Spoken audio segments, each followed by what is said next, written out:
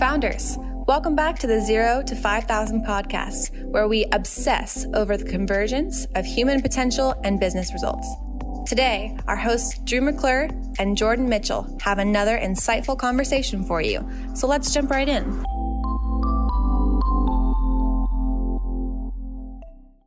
All right, founders, welcome back.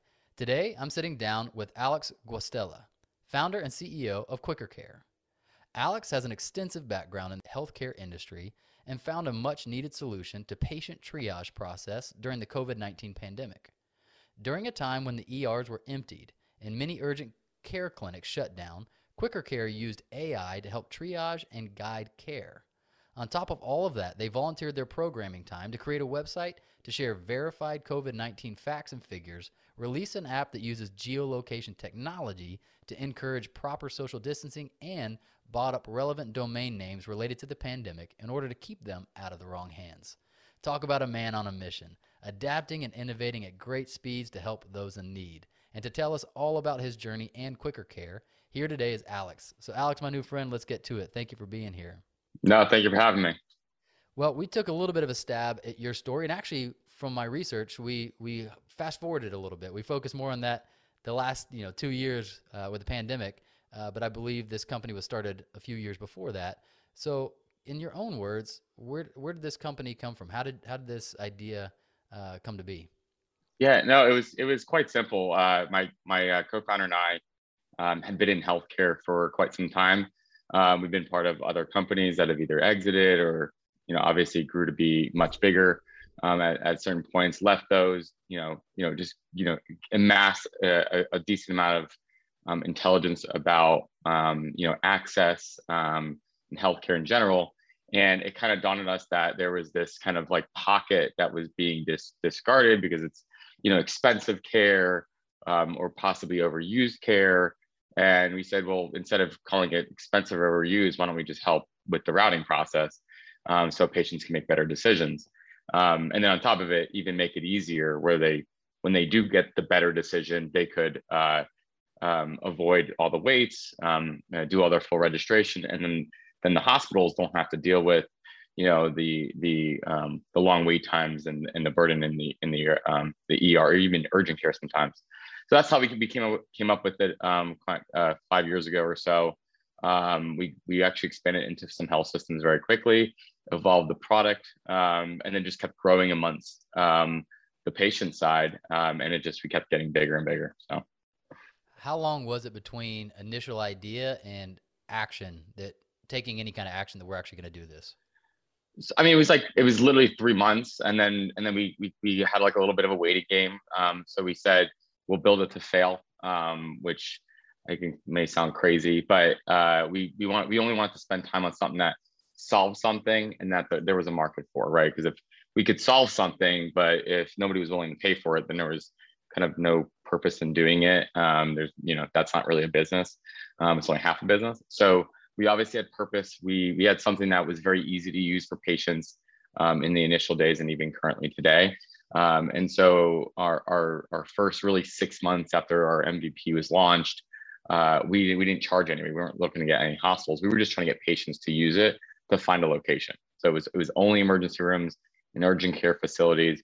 And we said, as long as our triaging capabilities worked well enough that patients could make a decision, and we get enough of those patients in a small period of time, we knew there was something to grow, but we didn't know what it was. We weren't sure.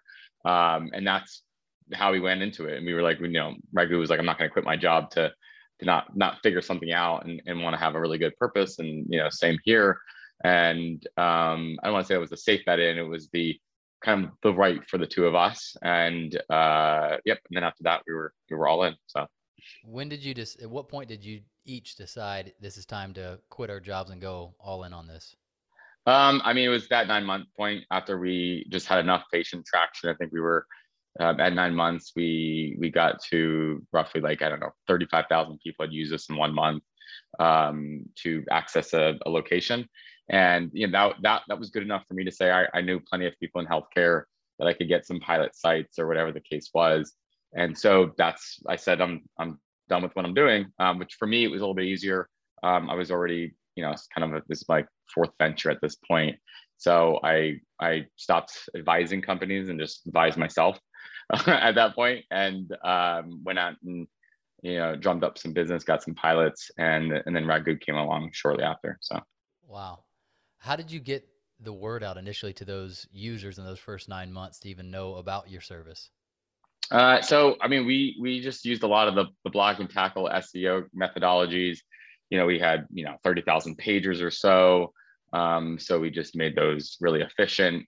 We did some AdWords, trying to just get some like little pockets where we knew we could convert people to actually use it. And we kind of grew from there. Then we had a bunch of backlinking that we had invested into. And right when we got to that kind of critical mass point, we just we got rid of all the garbage at that point, and then we hired a team that could help us grow more efficiently. And it's kind of worked ever since. I'm curious about your philosophy around kind of MVP idea, maybe with this company or the other companies that you've helped found and scale. Right. A lot of traps that I see people fall into, myself included, is building something out right as you imagine it, trying to get it to its infinite point of all Sure. the use cases, and it can do this and it can do that before you ever even release it and see if people like it. So Sure. I'm curious at just kind of your experience with and thinking around getting to that just basic MVP of something. Yeah, I mean, essentially, and I actually saw this a little bit as an angel investor. There's a whole ocean of features that startups say they solve for, but it takes them forever to get to kind of a quality product for each one of those features and problems that they solve for that are in this one market, right? So I looked at it as we do solve multiple problems inside of healthcare. That's great, but our initial problem was, let's just solve the one thing, which was getting a user to the right place, right? That was it. We don't even know if they really got to the right place in those days. It was just they got to it. They came through our platform. They ended up on the map, and then that was it. But we at least knew that they spent more than so much time on the site. They interacted well. They went back and forth to other pages, and that was more important. We just knew that was kind of where we validated, at least on the user side, that it made sense. And so for anybody else with any other tech, let's say if you could break it down into however many columns or problems that you're solving, and then start by one and then launch with that one, right? You're still going to keep building the other stuff if it's still needed, right? Because that one problem may be much bigger than you anticipated. And I think I not always look at the market size either. Like I think especially being in healthcare, everybody's got they're impacting a $28 trillion market, and it is what it is, but it really come to find out it's much smaller inside of a much bigger market. So I think as long as it's adaptable, then you're fine. So that's how I would approach it. I mean, it's a much more lean way.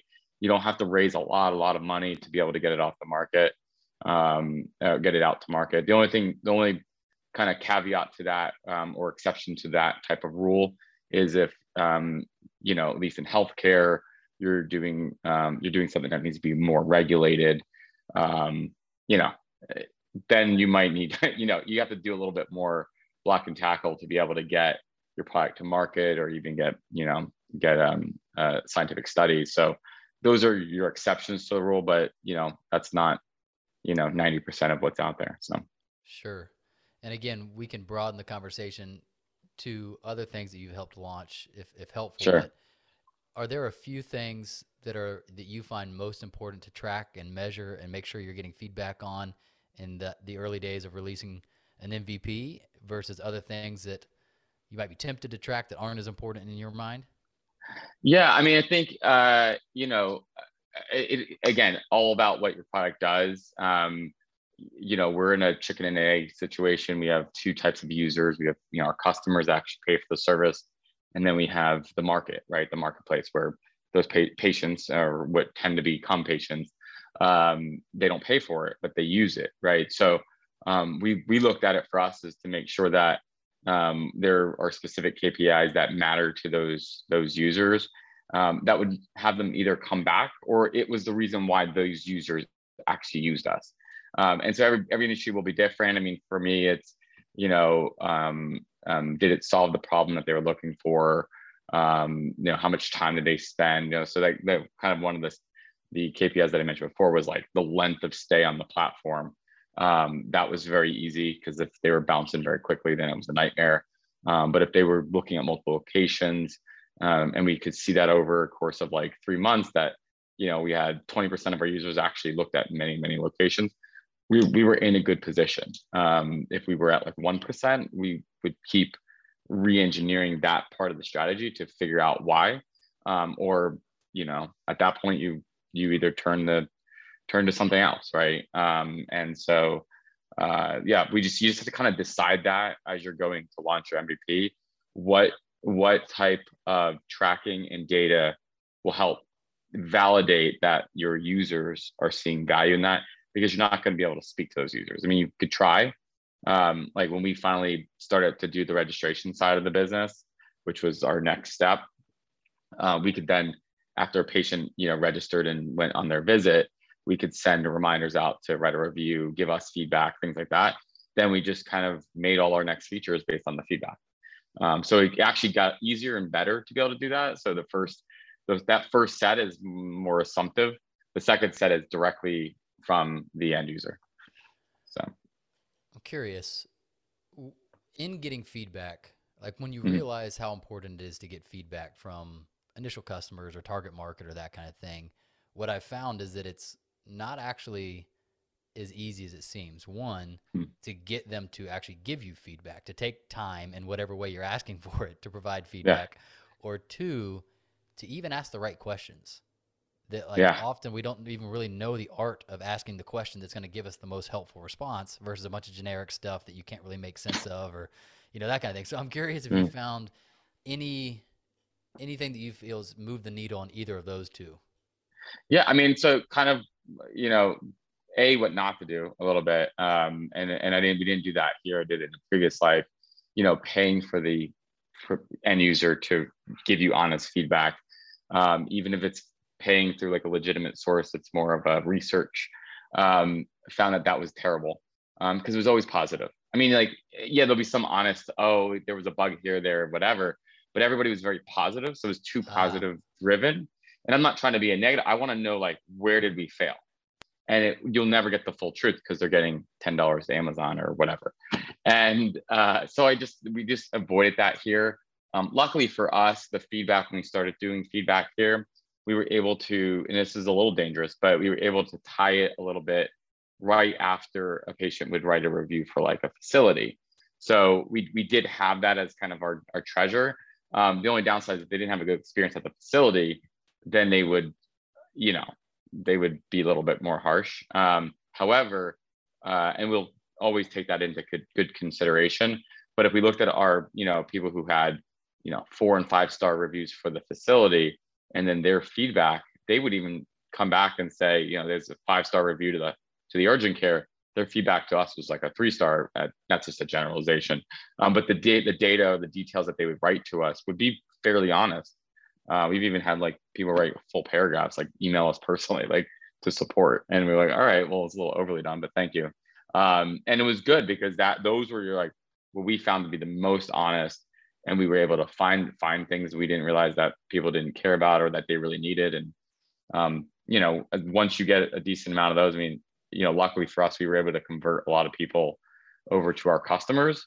And so we were able to get feedback, within a few months, we were getting a lot of feedback. So, yeah. I'm going to stay on the question train because over the last few years, I feel like it's grown in appreciation in my mind, the ability to ask a good question.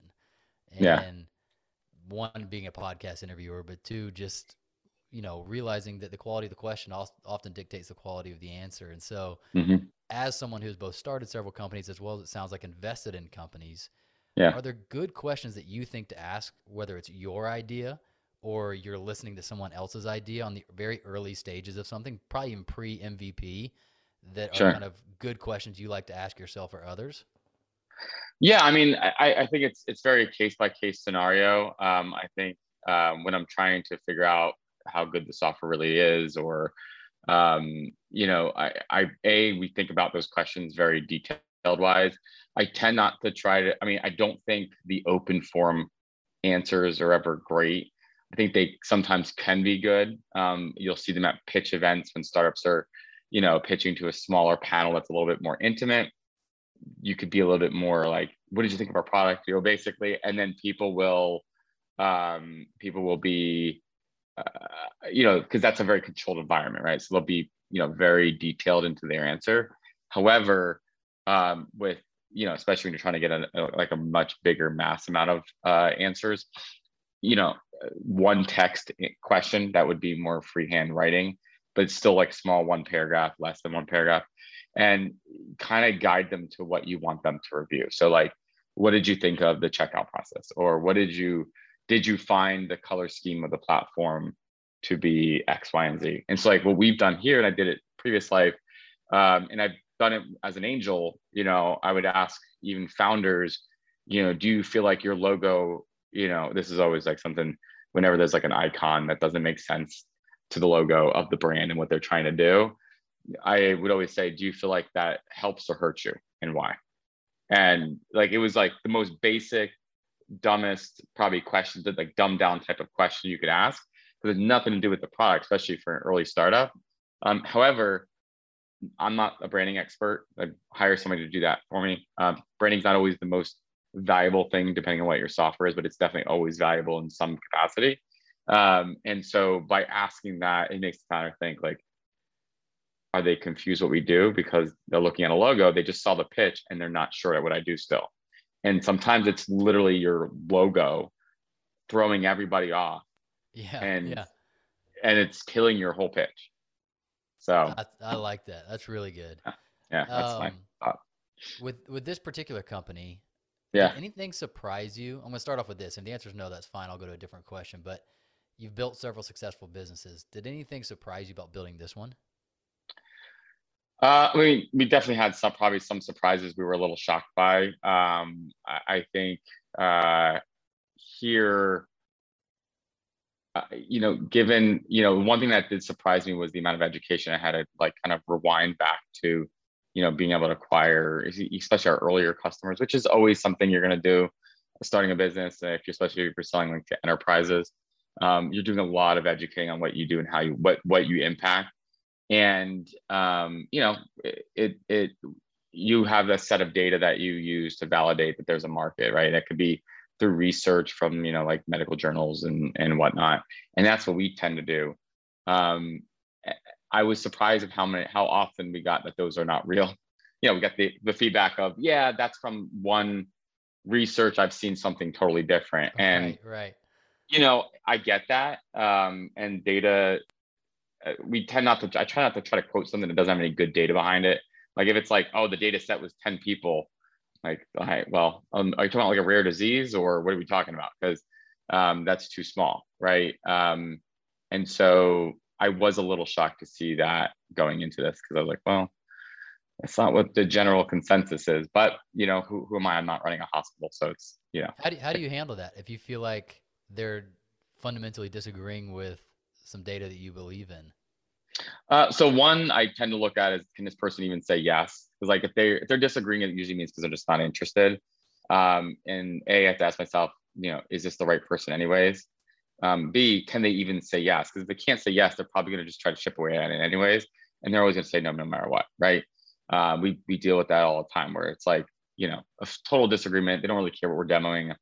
You can't do it. Trust me, we know, we've been doing this for 40 years, and then you kind of say, well, I've done it, so, and I'm nothing special. I always deal with that with integrations. It's always, you can't do it because nobody could do it. And I'm like, well, to the contrary, I'm not special. There's others that do it as well. So, so that is definitely, that makes it very difficult. So if I get past those two questions myself and I say, this person definitely could say yes, and they're just trying to maybe dig into it, I could actually just reverse ask them the question, then what data have you seen before we go any further? I don't want to try to prove that my product could solve something, because there's nothing in what you're telling me, there's nothing that I could solve. So mind sharing where your data came from, and we could just call a call right now and do a follow-up. Like I've done that like 3 or 4 times, and like 2 of the times I've done the deal. Still Wow. took longer than the normal deal, because there was a lot of like block and tackle, trying to, you know, still go back up the river. We're always starting at square A, right, until we get to a certain point. And the few times that I've done it, or some of our salespeople have gone down that road with a potential customer, it's worked, and it's actually given us a better relationship. Not that we were trying to prove them wrong. They may have had data that was somewhat different than ours, and we just compare it together. We say, okay, show it to me. Or sometimes it happens is they saw data about something else and thought it was the same thing. Yeah. But it was like totally different research, right? Like not even the same. You're probably not even in healthcare. It's probably like in the automobile industry or something. So which Yeah. actually happened one time. So I love that, because it leads me to my next question. You just enterprise sales in general, B2B kind of sales. The sales cycle can be incredibly long at times, yeah, and you can have false starts and feel like you're almost there, and then it stalls out, and it's just really interesting. So sure. what have you found to shorten that? You mentioned two, or at least one great piece of advice right there, asking the question, are you even the person to make the decision? Realizing Yeah, you might be yeah. wasting your time talking to the wrong person. Have you found anything else that's just helped that process be any smoother? I mean, I think like, and this is like this in any industry, that different departments or different people within companies, or even just individual to individual, they buy your product for different reasons, right? And so that's definitely something you have to like do some detailed gathering on, I would say. And it's all internal. It's definitely crowdsourced internally at your company. But we would do this in our CRM, and we use Pipedrive. So we actually have like data fields that on prospects, when we find out, that the chief nursing officer at this health system gave us these reasons why they really weren't that interested in, then we just compare it to the type of health system, and we say, maybe that's not the right route in. But we've done deals through the chief nursing officer office. So it should have worked, but there's not like any one size fits all here. So, I would say also be open to multiple types of buyers, right? I think too many times I hear people say, well, our buyer is the CFO. I'm like, that's great because they write the check. And maybe they are, because there are a lot of times, especially if you save money to the organization, that's a great route in, because the CFO wants to save money. But there's a practical use. If you have a platform, there's a user that buys it. Maybe they're not the full stakeholder, but they could cripple your entire implementation because they're the user that's actually going to have to use this. Then you should probably be selling to them too, and find a route to get everybody on board, or as many people as you can. So I try to find as many ways in, and not trying to be overly optimistic. And then we narrow, like we have 4 routes into any health system like that. Our 4 bread and butter, we know that we could go in with 3 different talking points in each one, not all being the same types of talking points, and we have 70% hit rate. So we're like, let's go. And then we at least have something that we could possibly do a deal on. That's really impressive. That's why I'm Yeah. staying on this topic. I can tell that you all have gotten good at this. One of the you might be so good at this you never get this, but the painful experience I've experienced, I know others have experienced, is I call it getting ghosted, where you've gotten the conversation really far, and Yeah, you're into the final moments of either closing the deal or getting a first try of a product or something like that, and then they just go dark. sure. No response to email. No, you don't know what's happened. I just literally saw somebody make a video about this, and they said when you get ghosted by a potential prospect, you start having ping pong in your brain. It feels like a girl that won't call you back, and you're just trying to figure out what happened. Where did I go wrong? Yeah. And I'm just curious, like in your experience, how do you think about it? And then also, what do you do? Some people will say, man, that you keep following up, you be persistent. Others say, hey, something's going on, respect it, but circle back 6 months later, like put them Sure. on a nurture campaign. There's all these different kinds of things. And I'm just curious for you, if you ever get ghosted, how do you I guys think mean, about that? first, never think it cannot happen to you even when you've been selling for years, right? I've sold enterprise sales for 13 years now or so, and that's people have sold for 25 and plus, right? Never think it can't happen to you, because like anytime you do that, you're already not doing, you're not performing at the level you should, Hmm. because you're going to get ghosted no matter. It's going to happen. every year. Like I don't have a salesperson that doesn't happen to. And I would say read into the situation to find out if you are just getting blown off.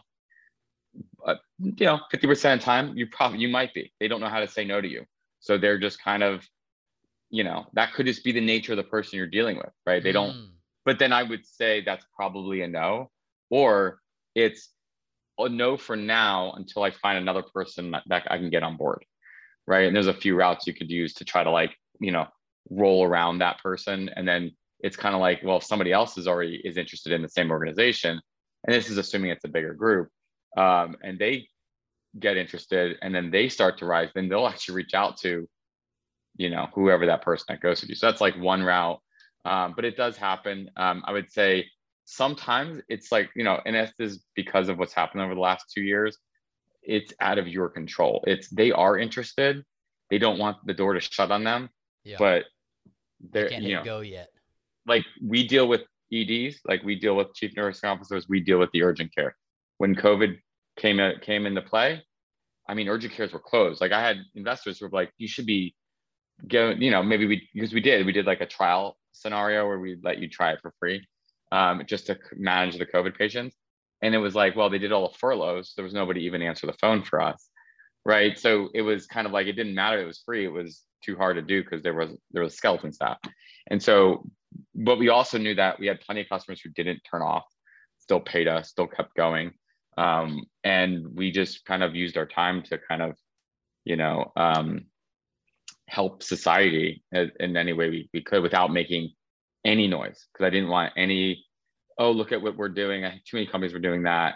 And it was just noise because there were really only a few people professionally that were dealing with the crisis firsthand.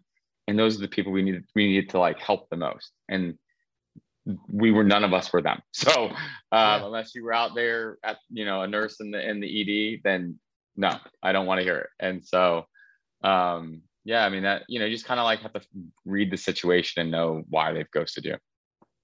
So based on what you're saying, I'm curious to try this out with my team. Do you think it's appropriate if you think there might be a possibility they don't know how to say no, for you just to give them that option? Like, let's say you haven't heard back from them in several exchanges where you email back and just say, hey, if the answer is no and you just don't know how to tell us, just tell us, Like, do you give them some way just to be able to say, I give them the out. Always give them the out. I mean, A, it could be give them the out, or B, depending on the situation, you could ask like, were you you liked us, but you weren't the right person. Cause like, maybe they really liked what you did. Like, we had a scenario where that was the case. I kept telling the salesperson, cause we do our stand-ups every day, but every Friday we do like a big one. And this deal kept coming out as a bigger deal. And I kept questioning our manager. I was like, I'm don't know if that's the right person, but anybody could be the right person. And it came out, it was the wrong person. I mean, we are now doing the deal, which is great. It was like, but we wasted 6 months on the wrong person. The good news was once we took it off of their decision plate, because remember, that's their career, right? Depending on where these people work, if they make a wrong decision, they could be fired. Like you see this all the time in the EHR world, right, where, the CTO, CIO, whoever makes this massive decision to bring in this $1 billion project, right, to change over EHRs. And then it ends up costing the company like, 40% more than what was quoted.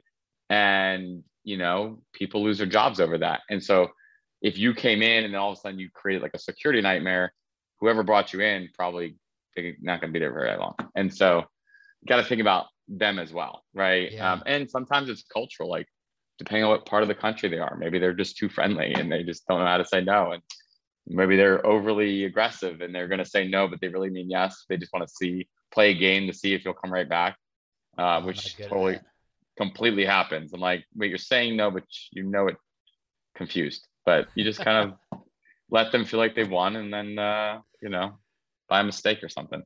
Oh, man, that that both the scenarios have happened. So you and I, or at least I'm from the South. You claim the South now, being in Florida. But I've noticed that with companies I deal with in the South, that they are so nice sometimes that they won't be clear on their no. And then I had actually a really great client of ours now out from the West Coast.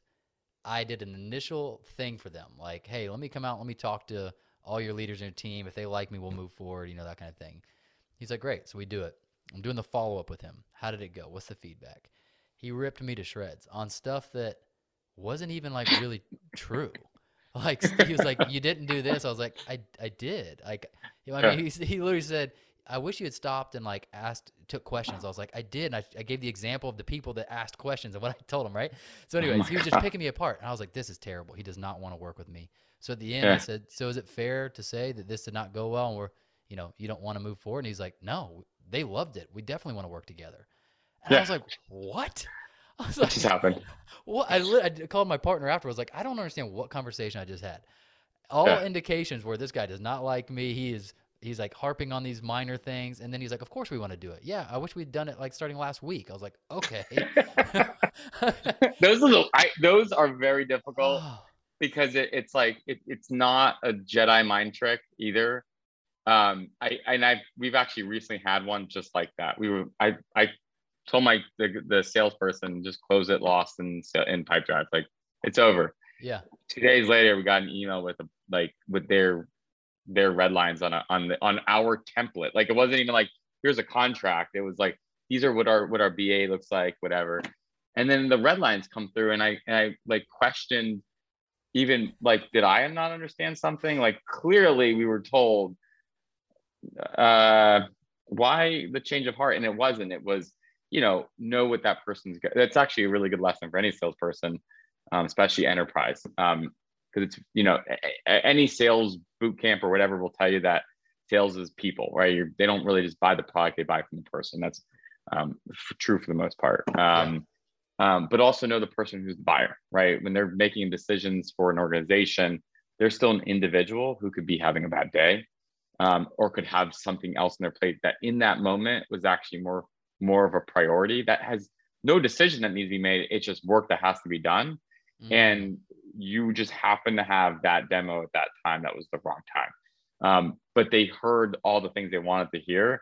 And when they were finally able to clear their head, they then said, all right, let's get the ball moving. So that's why, I don't look at every bad, hard conversation as like it was bad. Some of them are, absolutely. Sometimes it's just situational. Like, they're just not their day, man. Yeah. And it's how you end it. Like, don't get frazzled. Like, too many people take it personal. I never take it. Like, it's like one of the things I tell my salespeople, like, especially if they go to a deal that they live locally in, or they're renting a car when they get off the airport. Do not rent a Beamer. Like, don't show up in the nicest car ever. Like, keep it very generic, man. Like, you got to kind of look like you're trying to make the deal happen. Sometimes that works, the whole, like, have the nicest car and Right. it shows success. And that, I get that. Maybe if you're a realtor, that makes sense. But in this, it's kind of like, show what what you're doing. Don't show that you're willing to spend all the money on some shiny tool. And it tends to work. You're kind of matching I did it. I made that exact mistake. It's like, I remember renting, it was back in like 2010 maybe, and we were going to an urgent care group, or it was my previous life. It was like maybe a GYN group, and mid-sized, and I'd flown in, rented a Dodge Challenger. Yes. It had just come out. It was like the Hellcat version at like Hertz or something, and I was like, give me that car. And because I was only there for like one night, so like, give it to me. And I get it, and I roll in like Dukes of Hazzard up into this group, and I mean, like, the eyes rolled before I even walked in, and like the deal, I just knew that there was no interest in that deal. Like, I could have showed them the most amazing, and I did. I showed them something that they signed up for like a year later, but like not through me. I was already, I already had They more of a wrote you team at off that on point. whatever judgment they Totally made wrote about me you. off. Yeah. Judgment was bad, and I was like, that was definitely the impression I gave them. Good suit, came in like that. So now everything's like generic. I mean, nothing sloppy, nothing over the top, just kind of stay in the middle.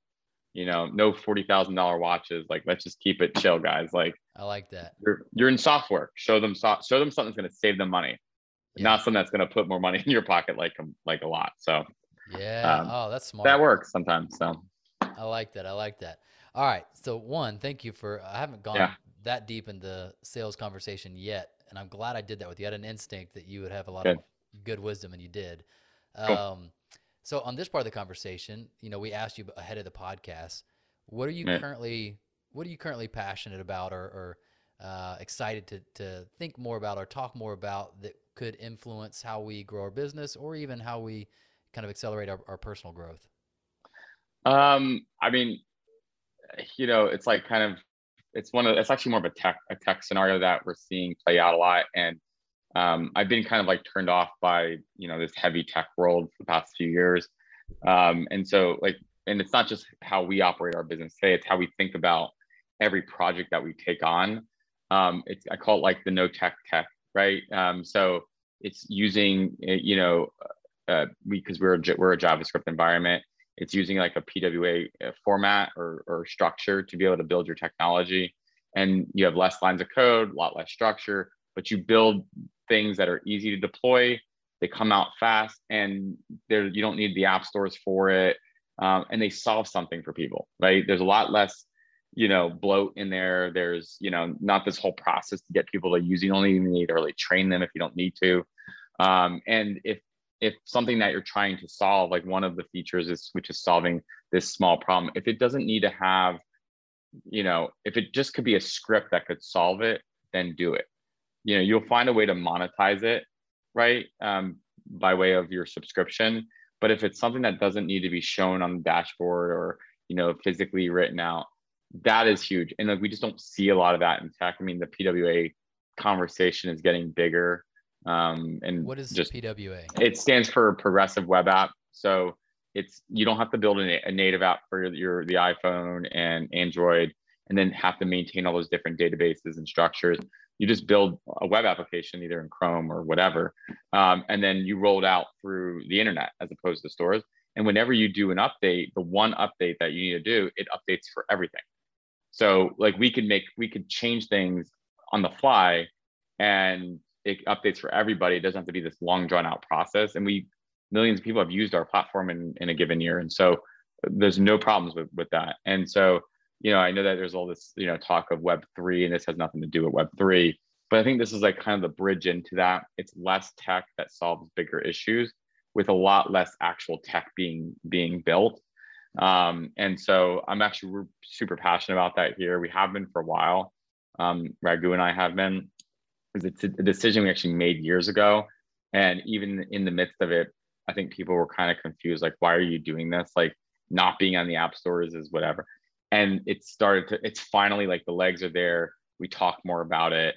And it's just a new way of building technology. It's still lean. Nothing's changing in the methodology. It's just like, you don't need as much code. You don't need all this junk that you don't really need. And so I know the biggest downside of it is it's hard to justify to a potential customer sometimes how to pay for it, because they're visually seeing results. They don't visually see a screen that shows you how to get those results. But there's a whole lot less to set up, so then therefore you can actually charge them less and still make more money, the whole thing. And so we just want to like push that out to the ethos, hopefully that more companies start thinking that way, because I just think we get better products. Yeah, I mean, as a methodology or as an overarching kind of way of thinking about it, I 100% agree. I don't know enough about your world to even be dangerous in this conversation. Yeah. So what I can tell, though, by the conversation, that it's contrarian, right? That you're thinking Right. about this differently, that there's a flow going this way, and you're seeing it's helpful to either divert or go against that flow in some meaningful ways. Sure. What is the predominant like resistance to that? Like, why would someone go the other way, that it seems to have fat in it, or bloat, I think was the word you used it. Yeah. Yeah. Yeah, I mean, I think it's just the other way is, what we traditionally see. You can still build it lean, using lean methodologies. That has nothing to do with that. But it's the other way is you could visibly see something for every feature, right? Like, like you have a tab here that tells you that this feature is working, and like that is a pointless function. Or like the apps, if your company or software doesn't need to have an app, don't build an app.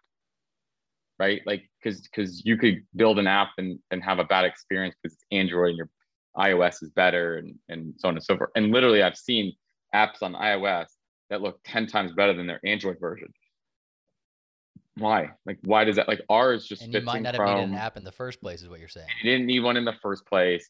You'll even see these bigger companies sometimes have these apps in the App Store that have been there for 10 years, and they have 1,000 reviews, which means like over 10 years, you only had 1,000 people review it. Then you realize nobody really uses the app, and you're kind of like, why am I here, right?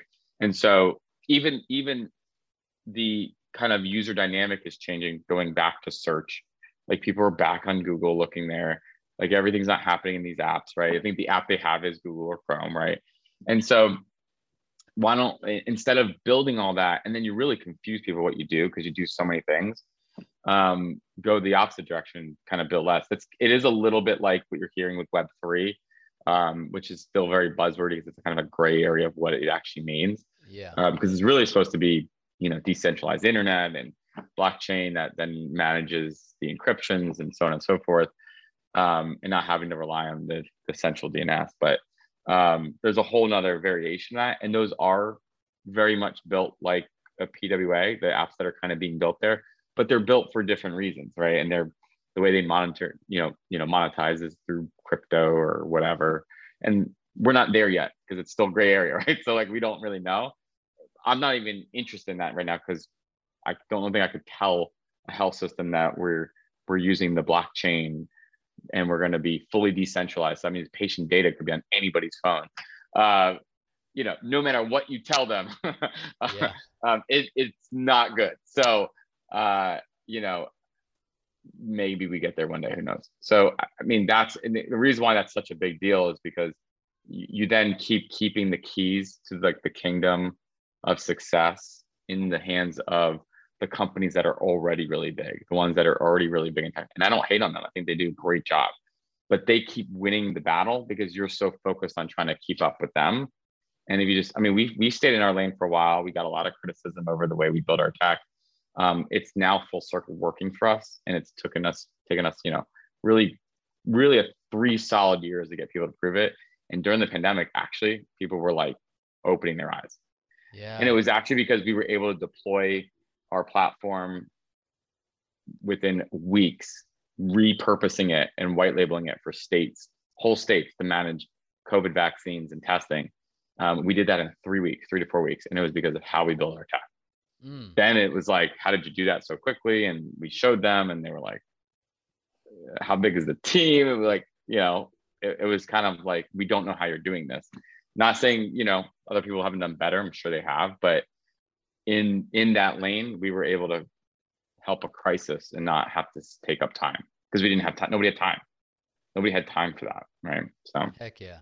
Yeah, what I'm hearing is almost a minimalist approach to tech. I Yep. know it's not going to be a perfect analogy, but some almost essentialism, Greg McEwen, or minimalism type thinking of like, what really is essential? Do we really need all these parts? And is more actually better, right? Yeah. I mean, it's what works too. I mean, think about, I hate to use the analogy of Facebook. I mean, Facebook always has its up and down. People love it. People hate it. I never hate on it. I don't pat it on the back by any means, but you don't really see a big change in the structure of the software. I mean, visibly, right? And there is plenty of bloat there. Don't get me wrong. I'm sure there is. But I would say users use it. They know how to use it, and they don't need to change a lot of that. And it's kind of minimalist. I mean, they do have a lot going on there. Google's a lot more minimalist if you look at that. But but when you get, and I'm never one to say, we've always done it for this, all these years. Like, I never believe in that model because you could always be disrupted. But it is the model of like, how does the end user feel? I don't care how you do. How does the end user? Because if they feel good about it, the changes you make don't need to be visible. They could just be some AI, because that's the glory. That's the beauty of AI. So, well, it does come back to just kind of an interesting thought experiment. I was doing this the other day. I'd heard several founders on my own podcast talk about an idea like this coming from, hold on, I know how we do it or how most people do it, but then re-looking at it and asking like, what would be the ideal customer experience? What would be the ideal? And they almost come out with fresh eyes, and innovation often pops up, right? And so I was literally just doing this for our business. Like, I have not stopped and thought, like, as a whole, the consulting or coaching, model or whatever, like, how would the ideal thing go? Like, what would be the best possible customer experience? Because we always just assume whatever we're doing, we're all copying each other, right? Yeah. Like that we're all doing the best thing by our customer or creating the best process. And that question, I think, could lead to some really awesome innovations for businesses. Yeah, absolutely. Absolutely. I mean, it just, you got to think outside the box. Yeah, quit creating boxes too. We create way too many boxes. And you get stuck in one and then you're stuck there for too long. Yeah, I heard an interview with Elon Musk recently that a guy asked him a creative question, like if we ever do make it to Mars, like, what is your hopes for, how would the government run or whatever, and he's like, well, that'll be up to the Martians. That'll be up to the people that are there. But which is just hilarious to say that that'll be up to the Martians. Yeah, I mean, it is hilarious. I mean, like he is one, again, I mean, I would say it's kind of a good example of thinking of the right things. Obviously, love or hate him, it doesn't matter. Yeah. It's like when they were launching Tesla, like he knew the only way they'd be successful is by having a network. Now it's definitely boiling the ocean. I mean, that's one of the exceptions to the rule, as from the earlier part of the conversation. Easily an exception to the rule. However, you knew you died the minute nobody could charge their car, right? And so if you can't leave your town because you're no different than the other 80-mile range cars that are on the road, right? You might as well go back to 80 and become a city car. And so very much that. And so it's hard to sell people on that dream. And you knew what would make it successful. Yeah. And he is a good example of that, right? Well, the party said in that the party said in that story that I thought was interesting was when he answered just his opinions if they were to start a new government or whatever. He said, I wish we could start from scratch. I wish we would build something into the Constitution that had a way of getting rid of old laws. Yeah. And I just thought that was because he talked about coding. He likened it to coding, that like you have to go back and review and say, which of these no longer make sense and how do we clear them out of the system? And he said, we don't do that with laws. We have laws that made sense at one point, but the culture has changed or civilization has changed. And now that law doesn't make any sense. And so he said it should be harder to pass a law than it should be to get rid of one. That it was just an interesting concept that I thought also applied to product design and all sorts of things. Absolutely. Actually, that's a really good analogy. I mean, how often do you replace engineered work that you did years ago with something new? You don't keep the old and make it too hard to get rid of it, right? You move on. And I mean, we have laws, we have stuff in the Constitution that, like, back when they were writing it, life was so different. Completely. And different. It's 2022, man. Like, we're really talking about that still today. And the fact that it's still there. And I get it. Who's reading it every day thinking we should get rid of stuff? I mean, there are people now, because now we are all abreast that this happens. I don't think there's enough people, but it shouldn't even be hard. It's like, well, that doesn't even pertain because we don't sell ice in a van anymore. Like we sell it, you make it at home in your fridge. Like it just, life is different. That is a really good analogy. He put a shot clock on it, which I thought was the interesting idea. He said each law should be automatically, after X amount of years, automatically deleted unless voted to continue. So you have to show active voting that you want that to still be a law. And if no one does and it's forgotten about, then it's literally just deleted. And I was like, that is amazing.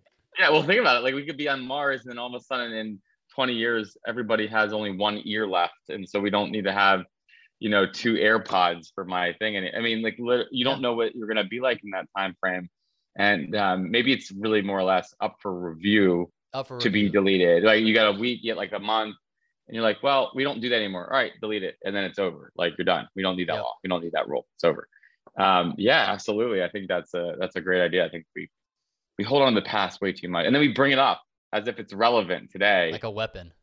And I whenever I hear stuff, whether it be political or even like business or whatever, and it's stuff that happened or that the strategies of the 1800s, and I'd sit there and say, yep, that makes no sense. Like I have no clue why we're even talking about this right now, but it's still the law. So I guess that's what we're going to live like for a moment. So that's right.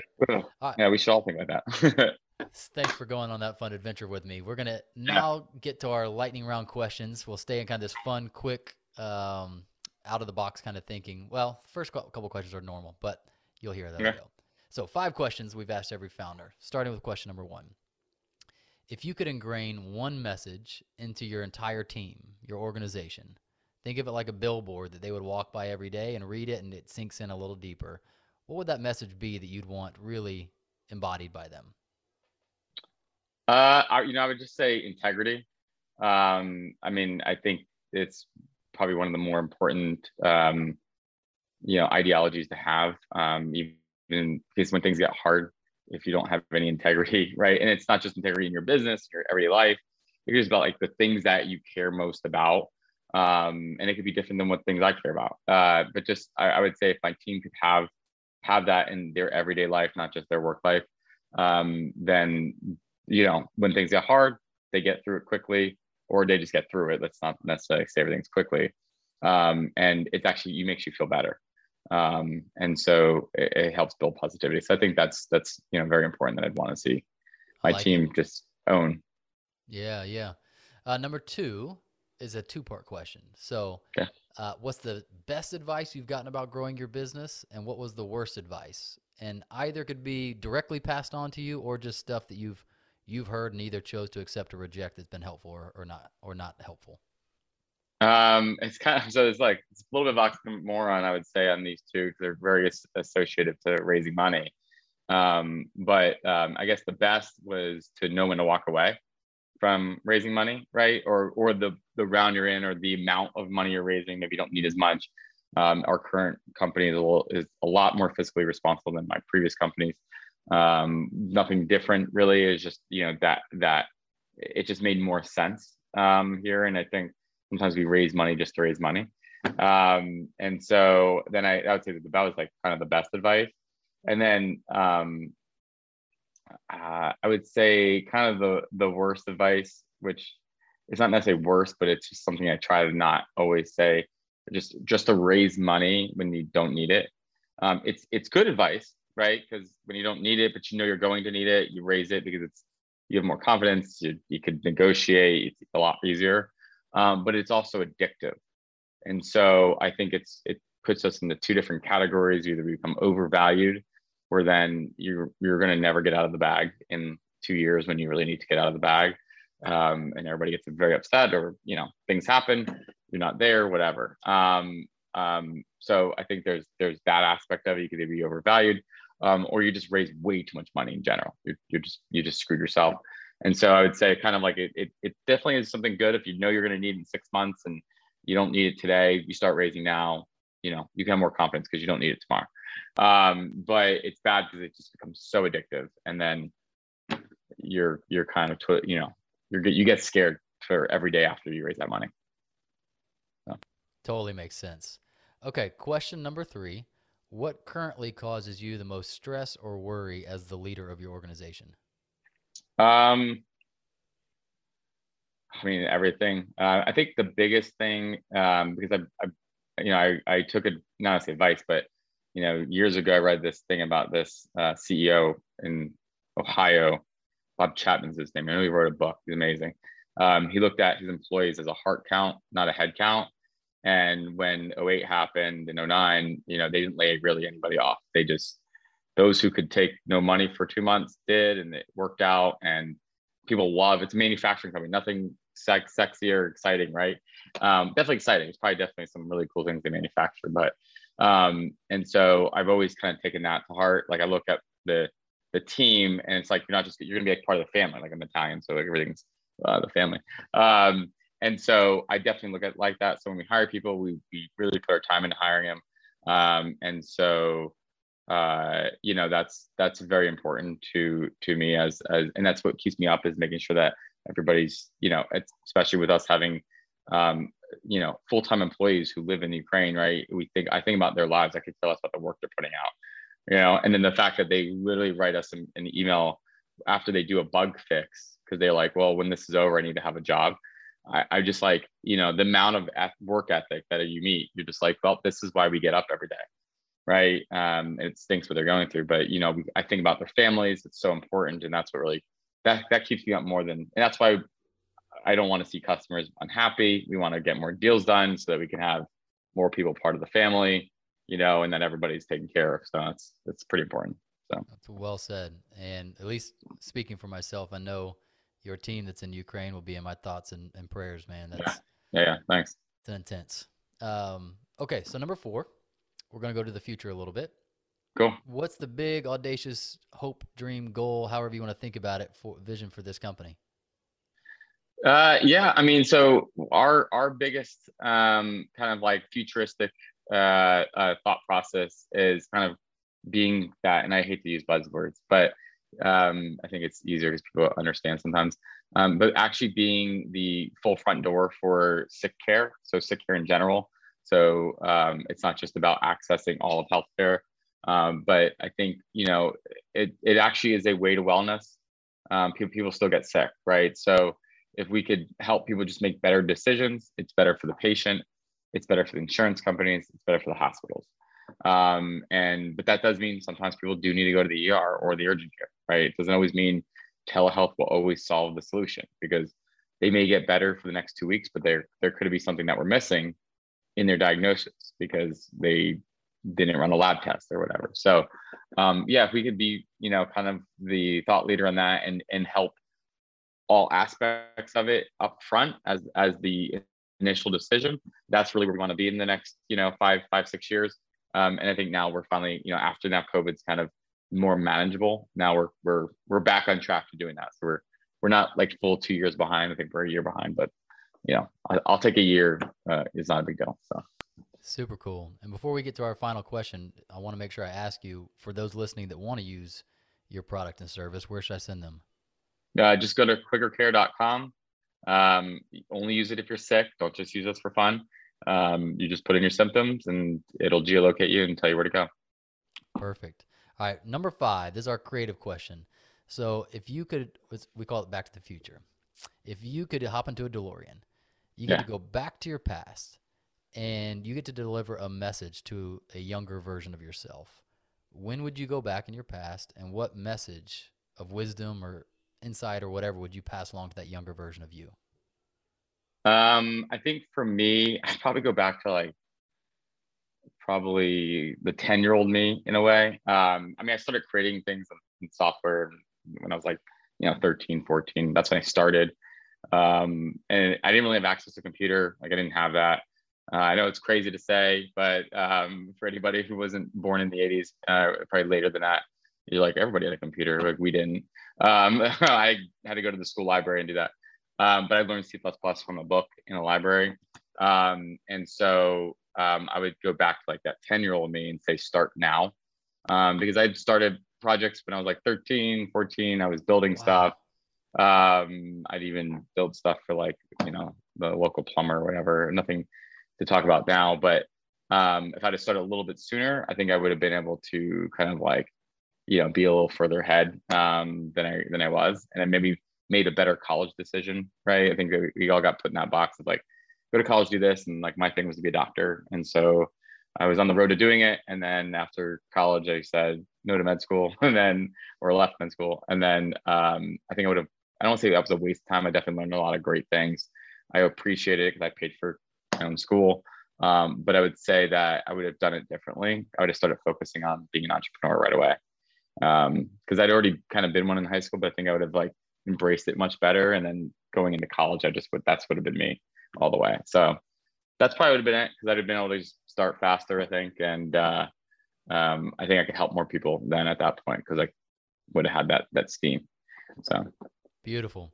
Well, Alex, thank you for your time today, your story, your wisdom, your perspective. I've learned a ton. I know our audience has as well. And I really appreciate you coming on here today. Founders, thanks for listening. We hope you enjoyed it. Make sure you subscribe to the podcast and hop into our monthly founder email so we can ensure you stay on the edge of peak performance and massive business results.